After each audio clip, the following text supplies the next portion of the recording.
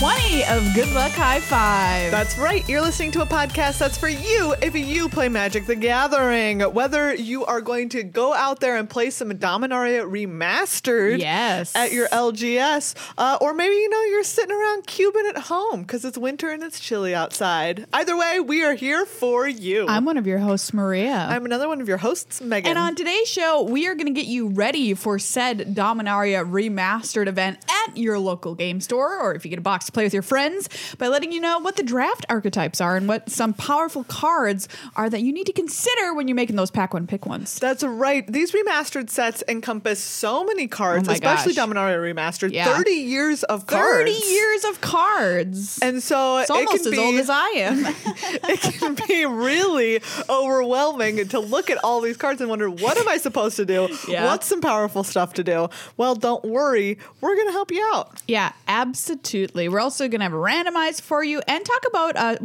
we have a story time. Yeah, a little Brothers War story time. Because how about that? We just finished the Dominaria story. Yes. And now we're on to Brothers War story. So we're slightly behind where we are IRL. That's true. But that's okay. It's the only story that's out right now, though. Yes. It's not Soon even that out. won't be true. But for the time being, it is the only story that is out. We are going to get you caught up on the story which currently exists in the world. There you go. Dominaria Remastered out on the 13th, BT Dubs, if you want to check with your store to see if they're holding any events. But before we dive off the high dive into a pile of Magic cards a la Scrooge McDuck. Ooh. Man, who amongst us hasn't dreamed of Scrooge McDucking some Magic cards? Are you kidding me? It's the dream. That is the dream of anybody who plays Magic the Gathering, is to Scrooge McDuck it into a pile of cards from a high dive. All right, fair enough. I feel like you would not survive. I think it would. Well, I think physics are against you, and that the only reason it worked for Scrooge McDuck is because he and the coins are made of animation. Because, if you packed that pool, you would definitely die.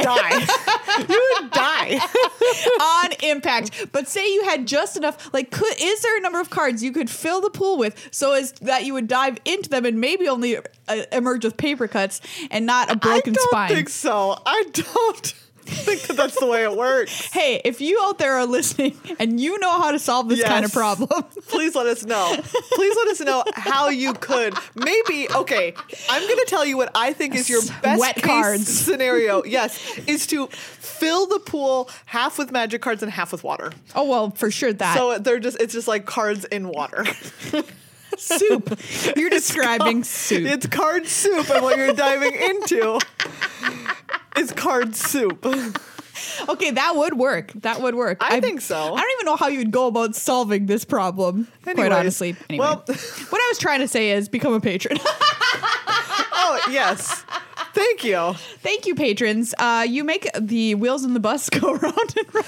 Oh, yes. All over town. And, we are so thankful for you for supporting our show here in 2023 as we get the year underway. You can become a member of our show. It's super simple over at patreon.com/GLHFMagic. There's a bunch of tiers that you can subscribe to. Even $1 a month gets you access to our Discord, which is a great place to hang out and talk about Magic. Yes. And thank you so much to this week's 2 new patrons. Yes. Aaron and Steven. Yay, Aaron and Steven, thank you so much. Thank you so much, Aaron and Steven. This episode is for you. And as always, if you would like to claim a specific part of the episode, go over to the Discord and do that. Yeah. We'd love to know which part of this episode specifically is yours. Our patrons on Discord also get to kind of give us info on what they'd like to hear us talk about on the show. Yeah. By the way, this show is inspired by one of our patrons. Being like, hey, can we talk about Dominaria Remastered archetypes? Yes, we can. And we will. Yes, we will. So if you're want to tell us what to do, become a patron. And you can at least suggest it. You can at least suggest it. Yeah. So thank you. What more are any of us doing than just suggesting our way through life? It's so true. I mean, everything we do is a suggestion. There's no guarantee anything we do actually comes out how we're going to think it, comes out. Every time I walk, I'm just suggesting to my legs that that's what they do, and it's turning out okay. And then they actually do it. Exactly. But there's no guarantees. No, there's Even not. if it happened 100 times out of 100, there's no guarantee that it will happen on the 101st time. So how about that? That's philosophy but for you. You is guaranteed. David Hume. What? This episode. It is. this episode. So if you appreciate things in your life that are guaranteed, consider becoming a patron so that we can keep bringing you episodes that are guaranteed. We also want to say thanks to Card Kingdom. They're guaranteed for being great. CardKingdom.com/GLHF, the best place to go for all of your card gaming needs. In fact, they even have a great blog with all sorts of tips and articles. And we're using one of their articles today to help talk to you about Dominaria remastered draft archetypes. You almost said United. I did. That's like what happens when we have a Dominaria set and then so another many Dominaria. So much Dominaria. You can buy a box, by the way, over on their website now. It's available for pre-order because we're recording this episode before the actual release on the 13th. So you can go to cardkingdom.com/GLHF, check out their new pre-order for Dominaria Remastered. If you need any singles, whatever you want. And also, like Megan said, their blog is an awesome resource too. Great place. And it's just a great place, period. You know what I mean? Yeah, man. Yeah. Maria, it is time for the randomizer. And I'm going to show you an art. Great. I want to see it. All right. Here you go. Oh, sick. I said I wanted to see it, but did I? No, you didn't. I'm going to say you didn't. This art, what the heck? How do you describe? Well, okay, it's simple, but it's gross. There's a brain, everybody. I don't know what other way to put it. There's a giant brain, and it's being infiltrated, attacked, penetrated, if you will, by tentacles. Yep.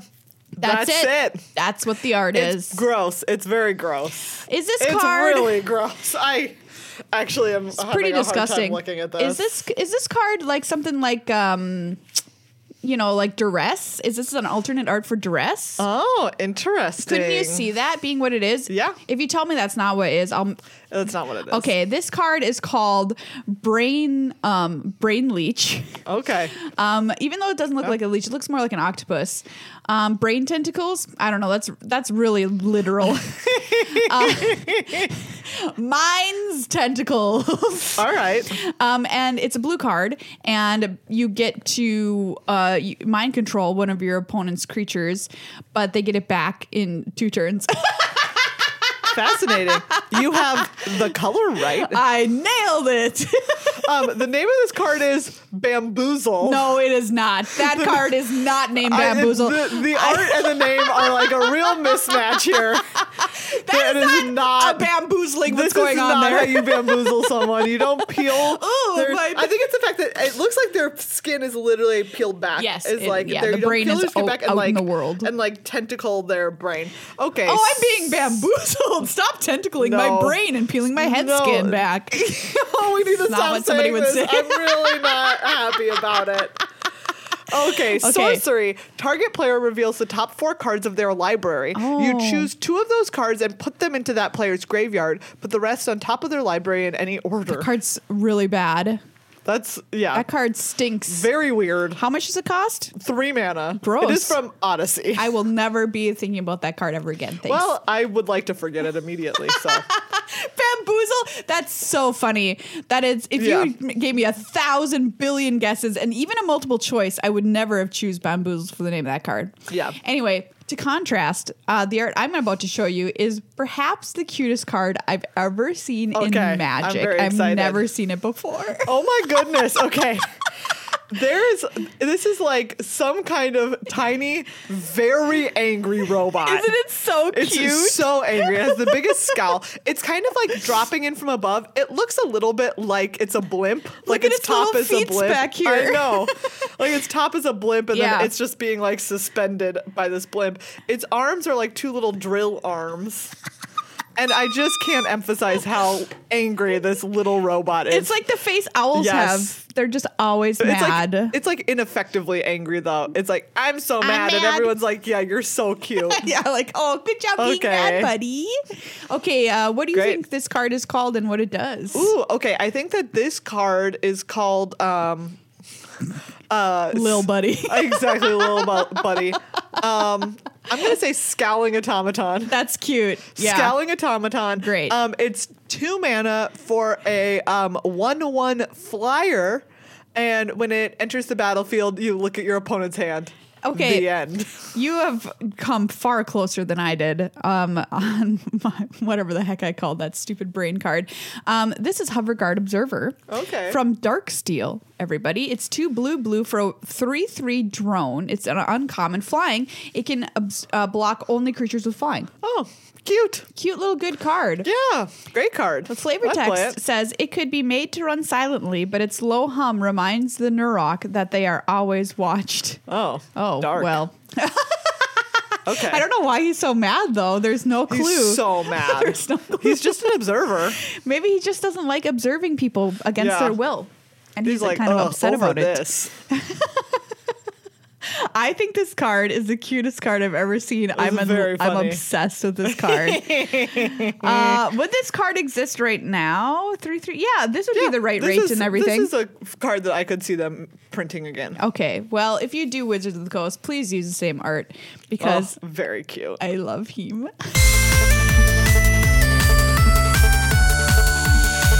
All right, Maria, let's get down to business with some Dominaria Remastered. Okay. Some Dominaria Remastered. Yes, Dominaria Remastered coming out on the 13th. Like we mentioned, it's got 30 years of Magic under its belt and in its little packs, its little packies. All sets from Dominaria, like 271 cards. It's basically like drafting a Dominaria themed cube. Yeah. So one of the things to know about this kind of remastered set is that there are some strong archetypes, like some cool synergies that you can do. Yes. But it's a little bit more like you want to open each pack and evaluate the quality of cards in it. Right. You're going to get farther by being like, oh, this is, I think, the best card in the pack. Yeah. And drafting like that as opposed to really trying to force one of these synergies. Because there's a lot of value in here. Like a lot of them are value-based synergies, with the exception, of course, being Storm, which everyone was very excited to see. Very, very excited. What do you mean by value-based synergy? It means that you're going to want to do like classic things that are going to help you long-term get more out of your cards than your opponent is. So cards that bring cards back from the graveyard. Sure. Stuff that draws you cards. Right. Creatures that have a little bonus attached to them. Stuff like that that's a little bit more card for your card. Card for your card. You just want card more is so card for your card, yes. You want cards that are so card. Wow, because that's what they're about. The reason for this is because remastered sets and mastered sets are often much higher power level than you'll get in a normal Magic the Gathering set, which relies on, like you mentioned, synergy to make your deck more powerful. Here, you don't need to worry about that as much because the card's base power level is just already so much higher. It's already quite high. Yeah. That being said, obviously, knowing the strengths of kind of the color pair that you're drafting is going to help you. Yes, it's going to help you pick those strong cards out of those packs. Okay, do you want to start with some archetypes or do you want to start with some strong cards? Ooh, let's start with some strong commons. Like speaking of. Yes. So of course, rares and mythic rares are always going to be busted in a lot of these master sets.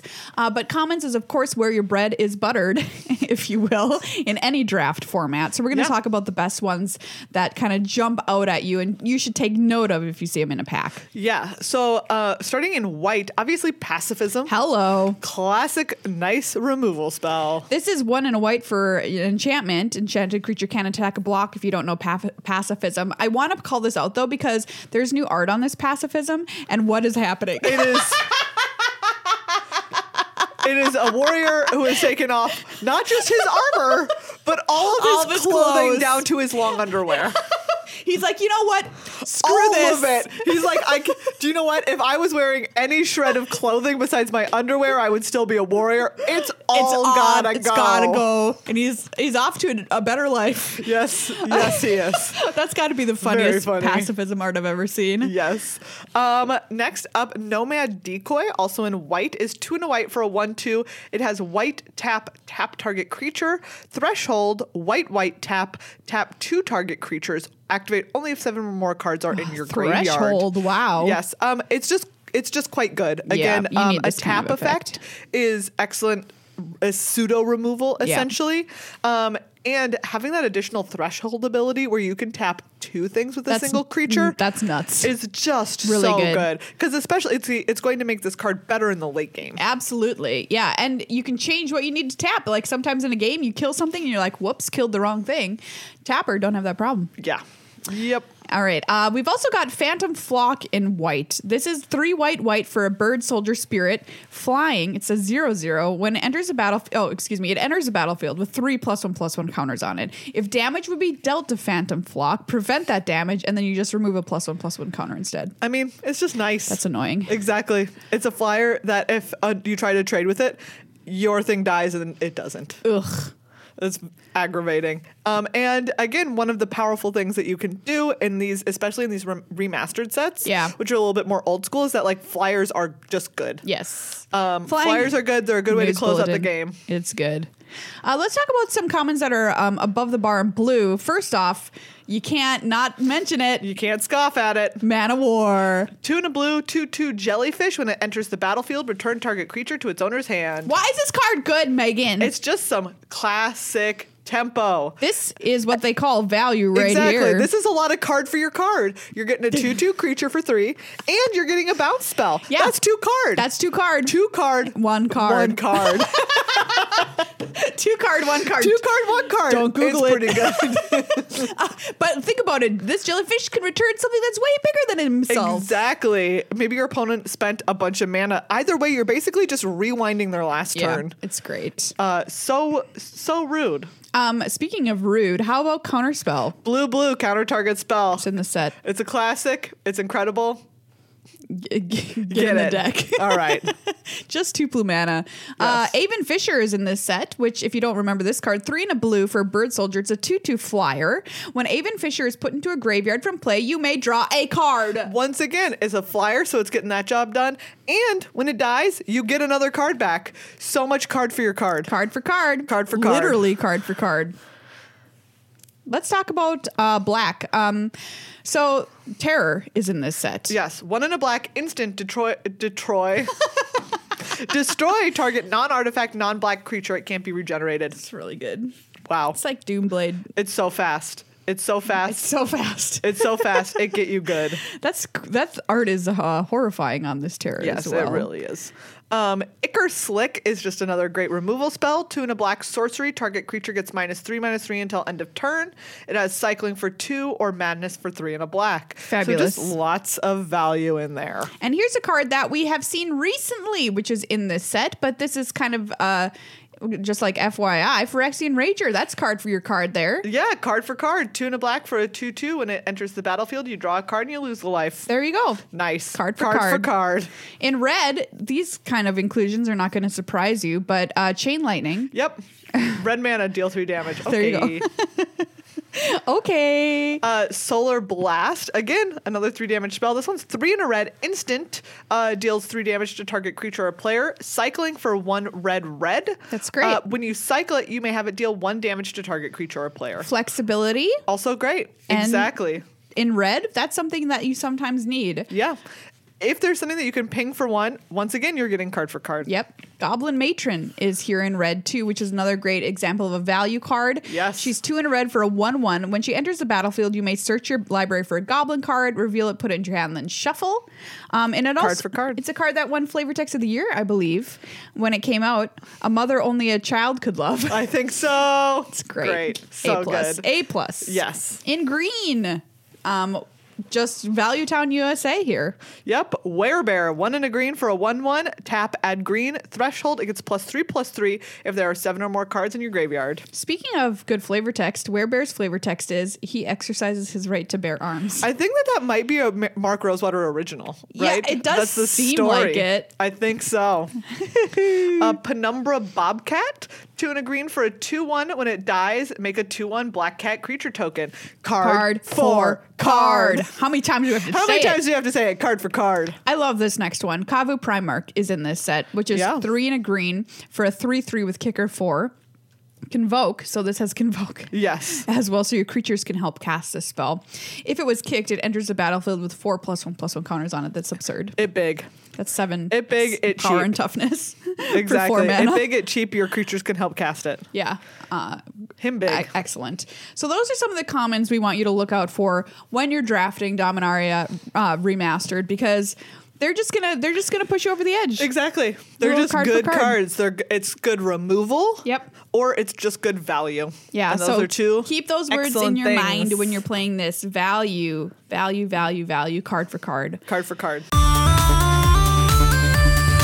Let's talk about the draft archetypes. Yes. In this set. All right, kicking it off with blue-white. This is the classic Flicker archetype in blue-white.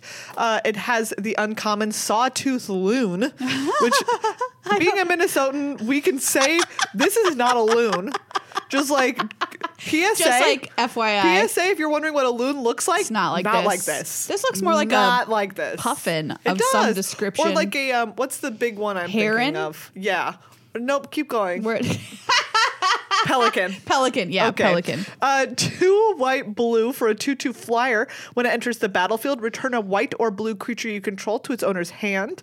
When it enters the battlefield, draw 2 cards, then put 2 cards from your hand on the bottom of your library. Great. Yeah, so that's value right there. Yeah. We've been talking about. And then, of course, we've got to have momentary blink if we're talking about blink and flicker effects in white and blue. This card is basically the name for why we just call stuff blinking. 1 and a white, an instant. Exile target creature you control, then return it to the battlefield under its owner's control, and has flashback for 3 and a blue. Oh, man. Like, you could blink your loon. Blink the loon. And then your loon come blink. Back, and then loon blink something else? Yeah. Wow. Setting yourself up for success here in blue and white with a bunch of stuff that you can return. I mean, like we talked about Mana War already. Yep. So you could just recast your own Mana War again. Yeah, that's what I'm definitely doing. Nice. You can flicker a card like White Mane Lion. Do you remember this little friend? Yeah. You can, which also then chains your flicker effect, because when this enters the battlefield, you return a creature you control to its owner's hand. Amazing. So like you can just keep going. Like it can get very silly very quickly. So you want to pick up lots of stuff that has enter the battlefield triggers. Yep. And then stuff to make sure that you can bounce them or flicker them. Wow. Nice. I'm so excited for that. That sounds very, very cool. In white and blue. Next up is black-white life gain and loss.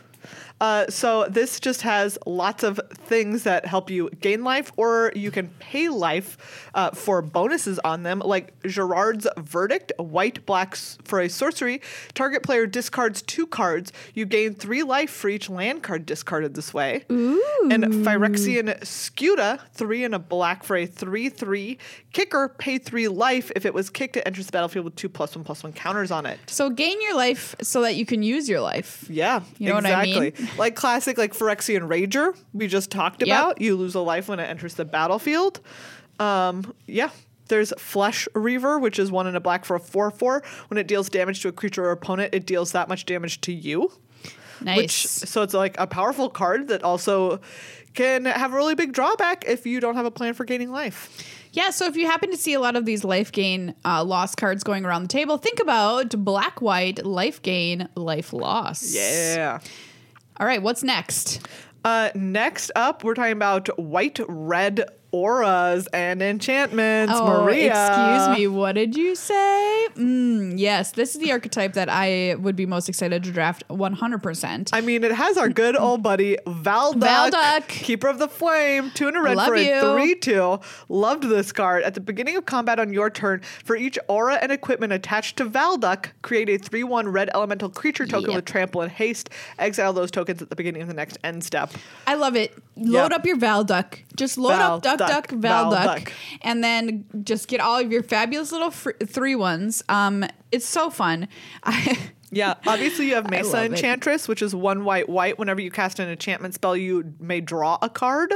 I mean, obviously so powerful. Tiana, Ship's Caretaker. This is also in original Dominaria with Valduck. Absolutely. 3 red-white for a 3/3 flying first strike. Whenever an aura or equipment you control is put into a graveyard from the battlefield, you may return that card to its owner's hand at the beginning of the next end step.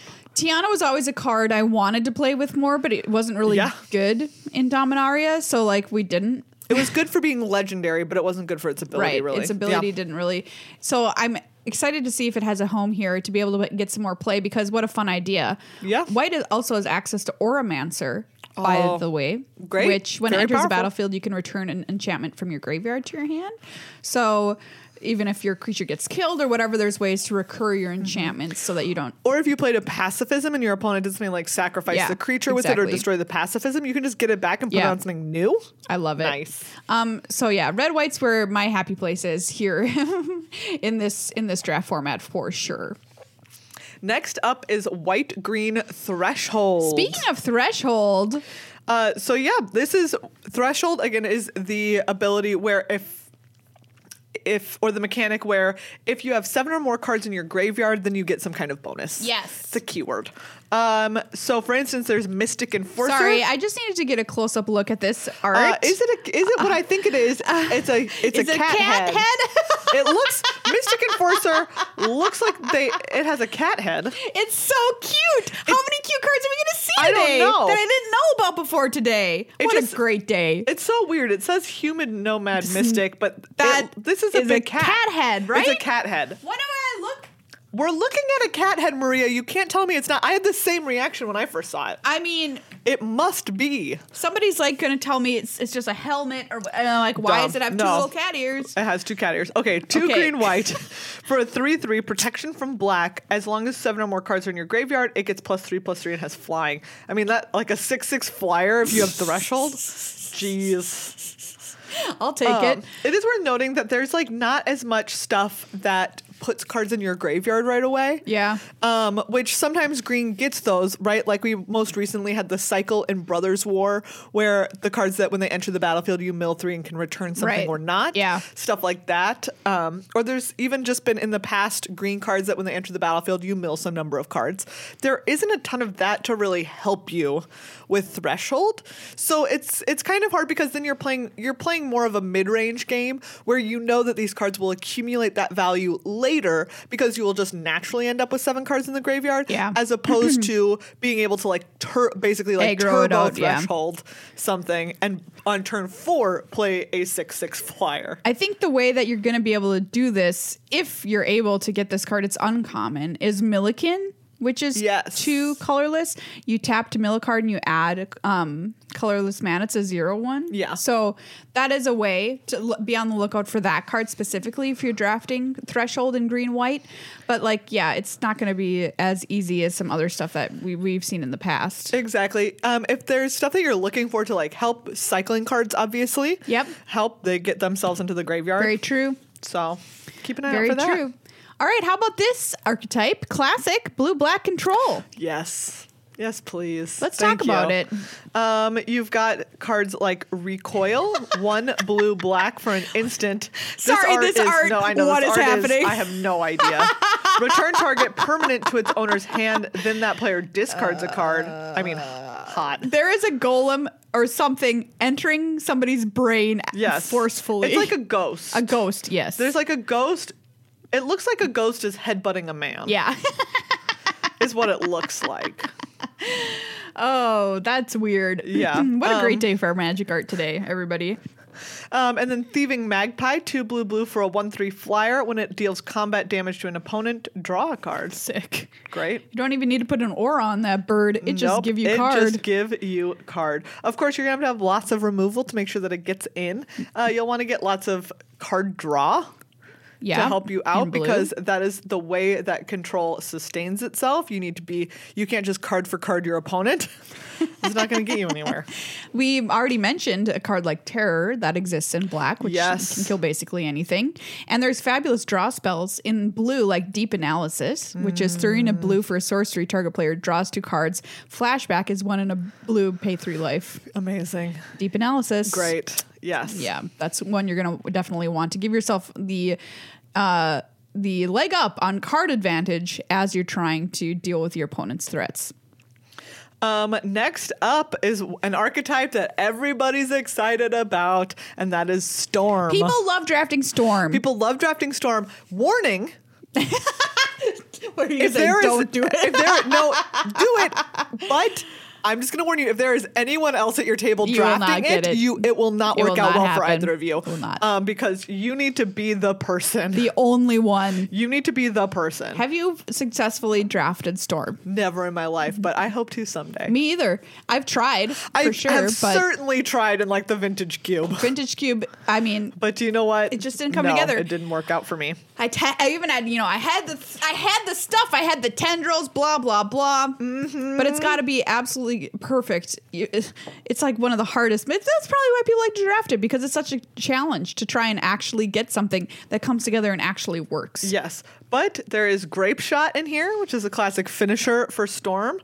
There's Empty the Warrens. Yeah. Which is a classic finisher for Storm. And then once again, you just need lots of like cheap ways to draw cards. Cantrip yourself. Yes, exactly. Frantic Search is in this, and it's a classic. 2 and a blue, instant, draw 2 cards, then discard 2 cards, untap up to 3 lands. Like, great. That's what you want to be doing. You just want to be frantic searching, essentially, like into infinity. Yes. There's support cards like Snap, which is 1 and a blue, instant, return target creature to its owner's hand. That's a great card, period. Mm-hmm. And then you untap up to 2 lands. So you're casting this, you're bouncing a threat, you're untapping your lands to cantrip yourself again, draw more cards, add to your storm count. Yep, exactly. Yes, once again, it's stuff that doesn't cost mana or that you can get your mana back from, like Skirk Prospector. Yeah. Is, a classic that we see a bunch of. Cloud of Fairies is another one. This is 1 and a blue for a 1/1 flying. When it enters the battlefield, untap up to 2 lands. High Tide is in this set. Oh, yeah. Too, which is a single blue for an instant. Until end of turn, all islands produce an additional blue mana when tapped. So that's another way to do it. Very important. But like we said, our huge caveat is it's like extremely difficult. You kind of need to be the only person, because you need the finishers and you need the stuff like High Tide or Frantic Search. Right. And your storm count's got to be high, right? And then you also have to be able to draw or have in your hand your finisher, Empty the Warrens or Grape Shot, right? Yeah. So it's difficult, but if you can do it, it's so cool. There's nothing like it in all of Magic. It is cool in a kind of unparalleled way. Up next, we've got Green-Blue Ramp, classic thing that Green-Blue want to be doing. You've got Tatiova of Benthic Druid here. How can you have a Dominaria set without Tatiova? I love Tatiova so can't. much. This Tatiova is one of my favorite cards ever. Yeah, for sure it is. 3 green-blue for a 3/3 landfall whenever a creature enters, whenever a land enters the battlefield under your control, you gain 1 life and draw a card. Oh, she's a thing of beauty. So amazing.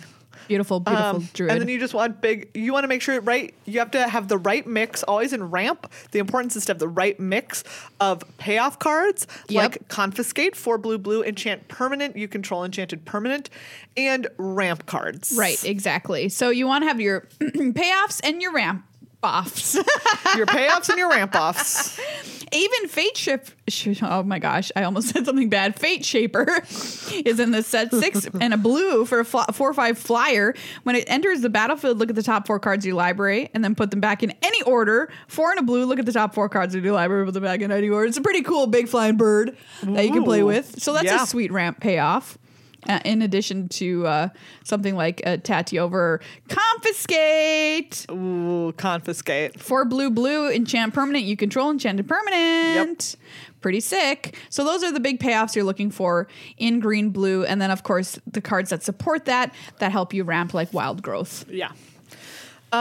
Next up is Red, Black, Goblins and Zombies. Yay! I mean, classic. Yep. Drawl News Crusade, 1 black, red for an enchantment. All goblins get +1/+1. All goblins are black and are zombies in addition to their other creature types. Okay, that's sick. Nice. I really like that. I also love Dedapult. What a 1 card name of the year, the year it was printed. 2 and a red, enchantment, red, sacrifices a zombie, Dedapult deals 2 damage to any target. Great. Really incredible. Oh my god. Okay, so in an archetype like this, you've got goblins, you got zombies, you've got goblin lords, you've got zombie lords, you've got things to do with sacrificing your creatures and getting value out of things like that. Yes. Some of the important stuff to think about is like how are you going to make sure that if something like flooding happens or the game goes kind of long, how are you going to go wide and get through, right? Obviously, Dedapult helps. It doesn't matter if they have a bunch of blockers. You can just to their face. Just Dedapult them. You can just Dedapult them. Zombie Infestation. This is 1 and a black for an enchantment. Discard 2 cards, create a 2/2 black zombie creature token. So later on in the game, if you're flooding out, just hold on onto those lands and dump them. There's great payoffs for sacrificing cards in this archetype. Phyrexian Ghoul is in the set. That's 2 and a black for a 2/2. Sacrifice a creature. It gets +2/+2 until end of turn. There's no limit on how many times you can do that, by the way. We mentioned Skirk Prospector earlier, which helps you power out various other cards. Siege Gang Commander is a notorious great payoff for this archetype. That's the 3 red 2/2 gob. When it enters the battlefield, you make 3 1/1 gobs, and then 1 in a black, 1 in a red. Sacrifice a gob, deals 2 to any target. Nice. That one's like the also probably great. The big boom gob daddy. Probably. Big boom gob daddy. Yeah. Next up is green black. It's just a classic mid-range, classic solid mid-range deck. Green black value. Mess around. Value.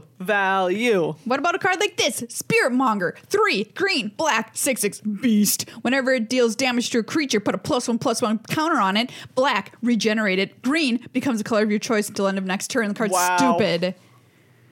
That's just like. What are you supposed to do? Beat in the head with a rock. Exactly. What are you supposed to do?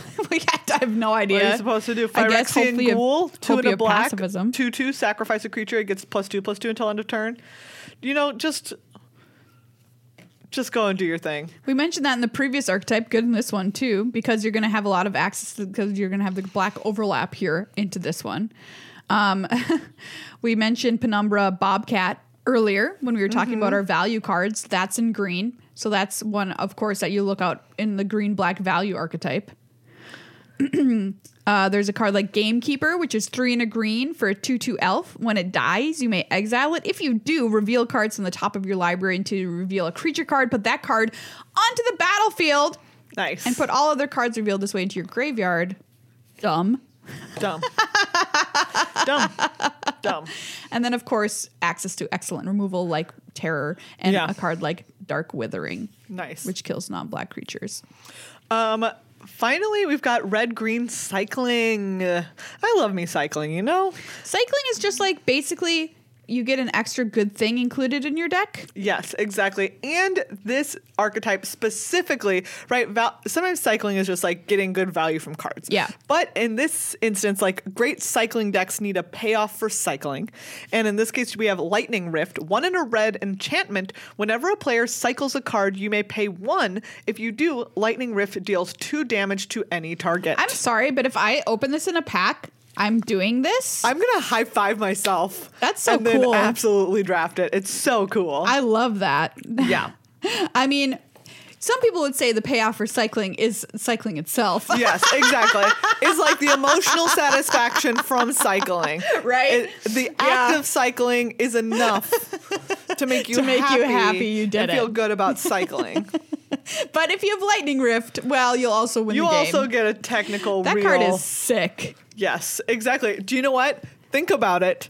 Maybe you would even draft cards that aren't in your color pair that have cycling for colorless. What? Get out of town. Like Radiance Judgment, which is usually 2 and a white instant, destroy target creature with power 4 or greater, but it has cycling for 2 generic mana. Just draft it. Just take it. You can just cycle it. What's cool is there's also this card in the set, Street Wraith, which has cycling, which is pay 2 life. So you don't have to do anything. Exactly. No mana required. Hey, this archetype seems cool. This archetype seems sick. All right, Maria. Yes. That is all the archetypes. Which one are you most excited to draft? Well, I did say that I wanted to draft the red-white auras deck, so I'm going to say that. But also, man, with this cycling deck, though, that Lightning Rift card seems so fun. I know. That might just beat it out. I think that my answer is is the cycling deck because I want to Lightning Rift into a win. Okay, I want to Rift a win. There's another cool cycling payoff card that exists, by the way, besides Lightning Rift, which is Invigorating Boon. Ooh. So if you want, you can do it in green too, which is 1 in a green enchantment. Whenever a player cycles a card, you may put a +1/+1 counter on target creature. Oh, nice. So you can just get out a couple of creatures and then once again use this. Oh, man. Okay, red-green cycling is my answer. Red-green cycling. This one seems obviously cool. the dream is to draft a Storm deck, right? Yeah, that's the generic dream. But it's so hard. And cycling just seems pretty sick also. I mean, we love a good build around uncommon. Yes, we do. And these two are so sick. Yes. They really are. What can your opponent do?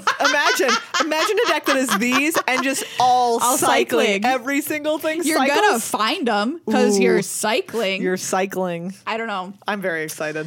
There you go, everybody. There's your primer on how to draft Dominaria Remastered. We hope you head out to your local game store and check it out this week. Let us know in the comments if you drafted one of these archetypes or which one you are most excited to try drafting. Absolutely. They seem super fun, everybody. Yeah. We hope you have a great time and relive some of Dominaria's history. 30 years. Remember, almost. Wow.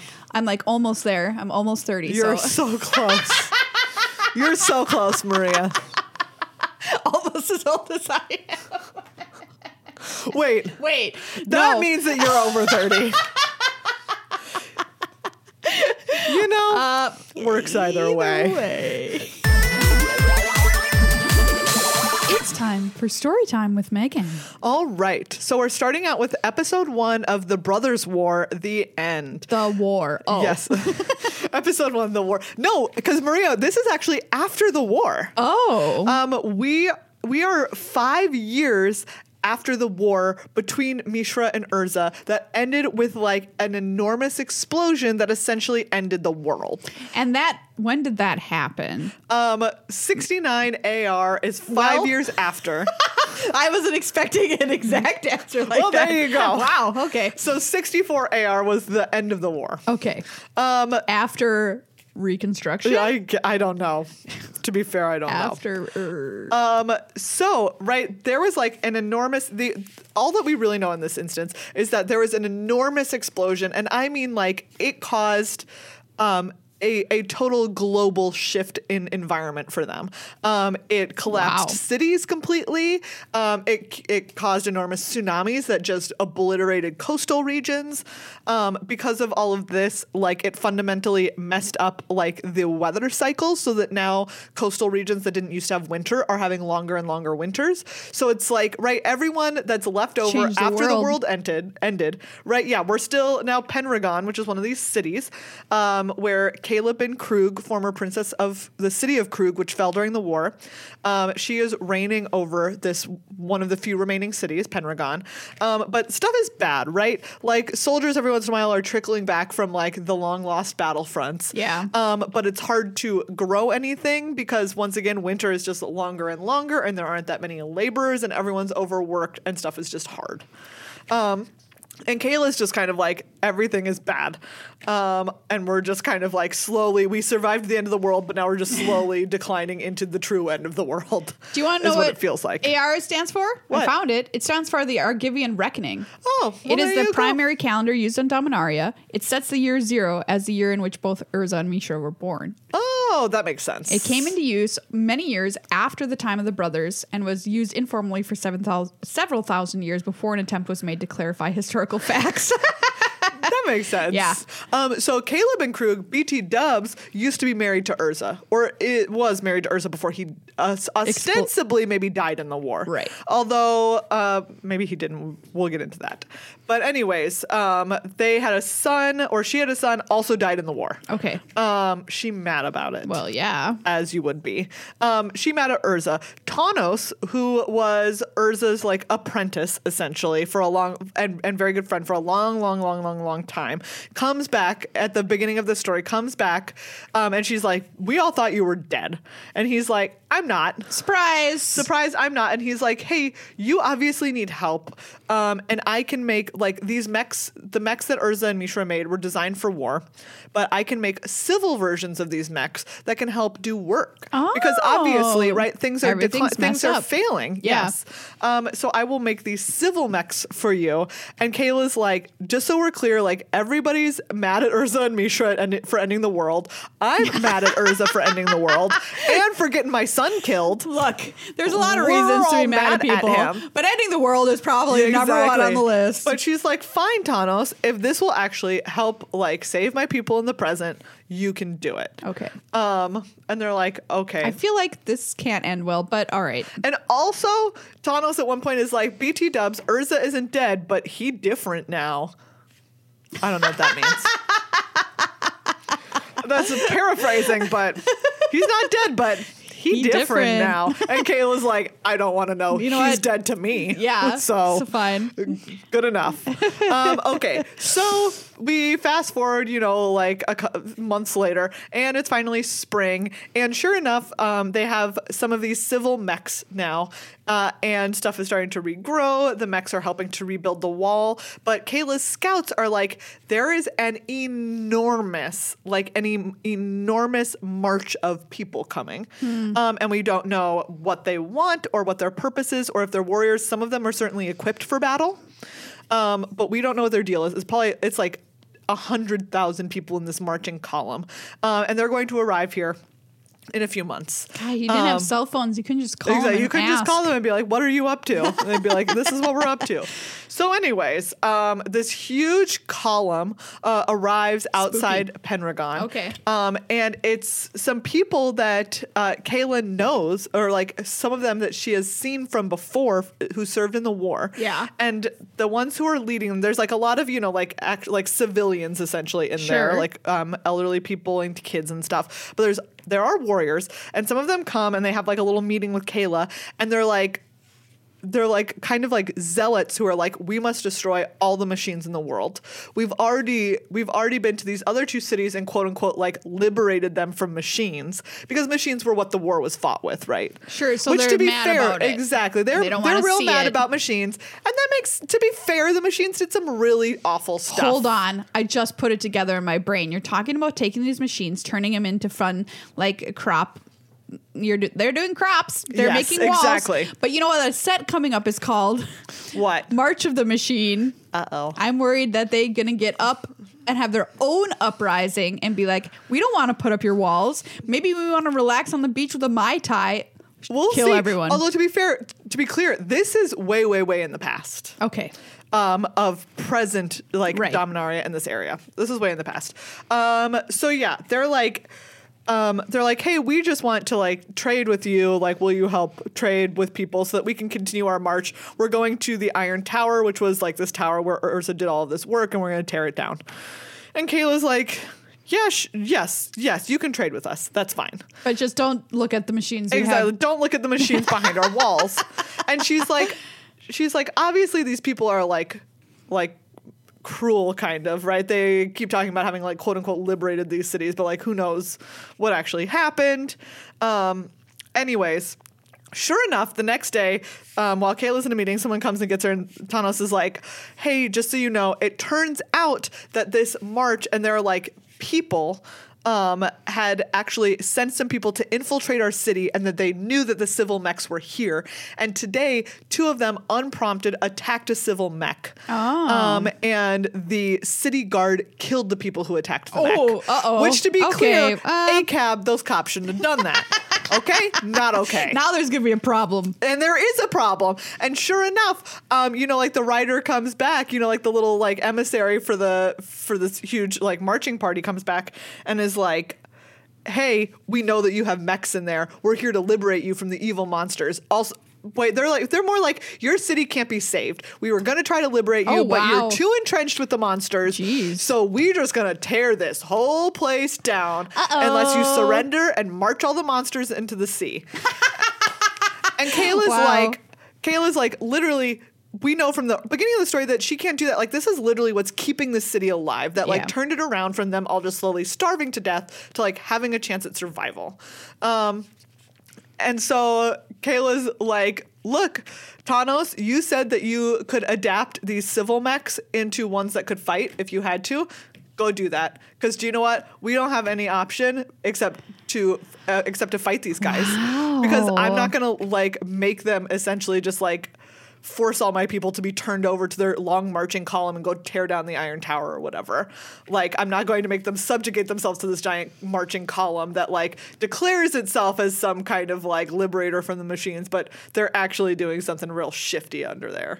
I mean, it's so confusing at the time because you're like, yeah, I guess machines were the reason for this giant war and downfall. Yes, but they were a real bad time. So if anybody was to say, oh, we should just get rid of machines and go back to life before machines, you'd be like, I understand. There's a lot of reasons the logic to be like, of that. Yes, I get it. But also Pendragon is specifically like, we were literally dying. Yeah. Until Thanos came and was like, I can make civil mechs. That literally he made mechs that didn't even, unless he adapted them, didn't even have the power to fight. Yeah. Like the one in the square was just attacked and did nothing. Wow.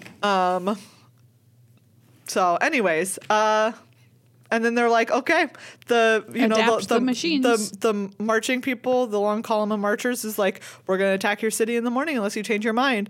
And Kayla's like, I'm not changing my freaking mind, man. Yeah. And that's the end of the chapter. Wow. So we leave them with like, she's like, go turn these things into war machines again, buddy. Exactly. And the other people are like, well, you've got until the morning and then we unleash hell. And she's like, well, what about, you don't know about my hell that I'm unleashing? Exactly. But to be clear, they are like vastly outnumbered, right? This column has like 100,000 people in it and they have some machines and like 100 people. But they're going to try. Okay, so where are we in this event of this story? Is this at the time concurrent with the Brothers' War set that came out? Or is this like prehistory? Do you know? This is post the actual war. Okay. So this is right. The war was raging. Yep. And part of what Thanos says when he comes back, he's like, FYI, Urza, it was a bad war. I understand that. Just so you know, Urza saved us all from becoming some kind of monster. He's like, Mishra had become some kind of monster, which is true, right? Mishra had become a Phyrexian. Yes, yeah. And had brought the Phyrexians. That was like part of the battle that was going on. Okay. And so he's like, Urza did something necessary. We all would have been Phyrexianized, essentially, though they didn't have that word at the time, if he hadn't done this. But everybody mad at both of the brothers because they brought this enormous war that ended with literally an explosion so big it messed up the entire plane. Wow.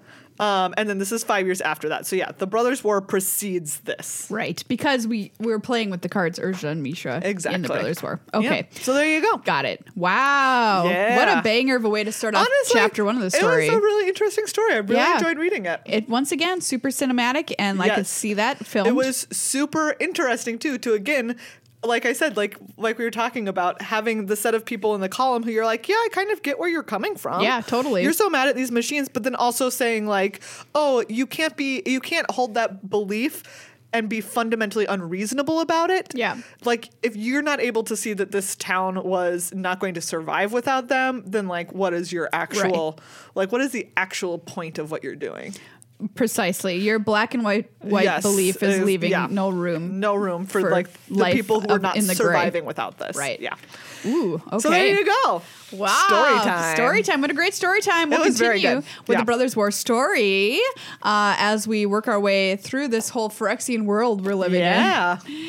Spooky. Which doesn't end until, I mean, who knows when, but certainly not until like at least the middle of March of the Machines. Next year.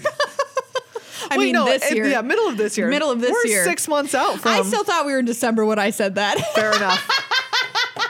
I was still back in 2022. Time's an illusion.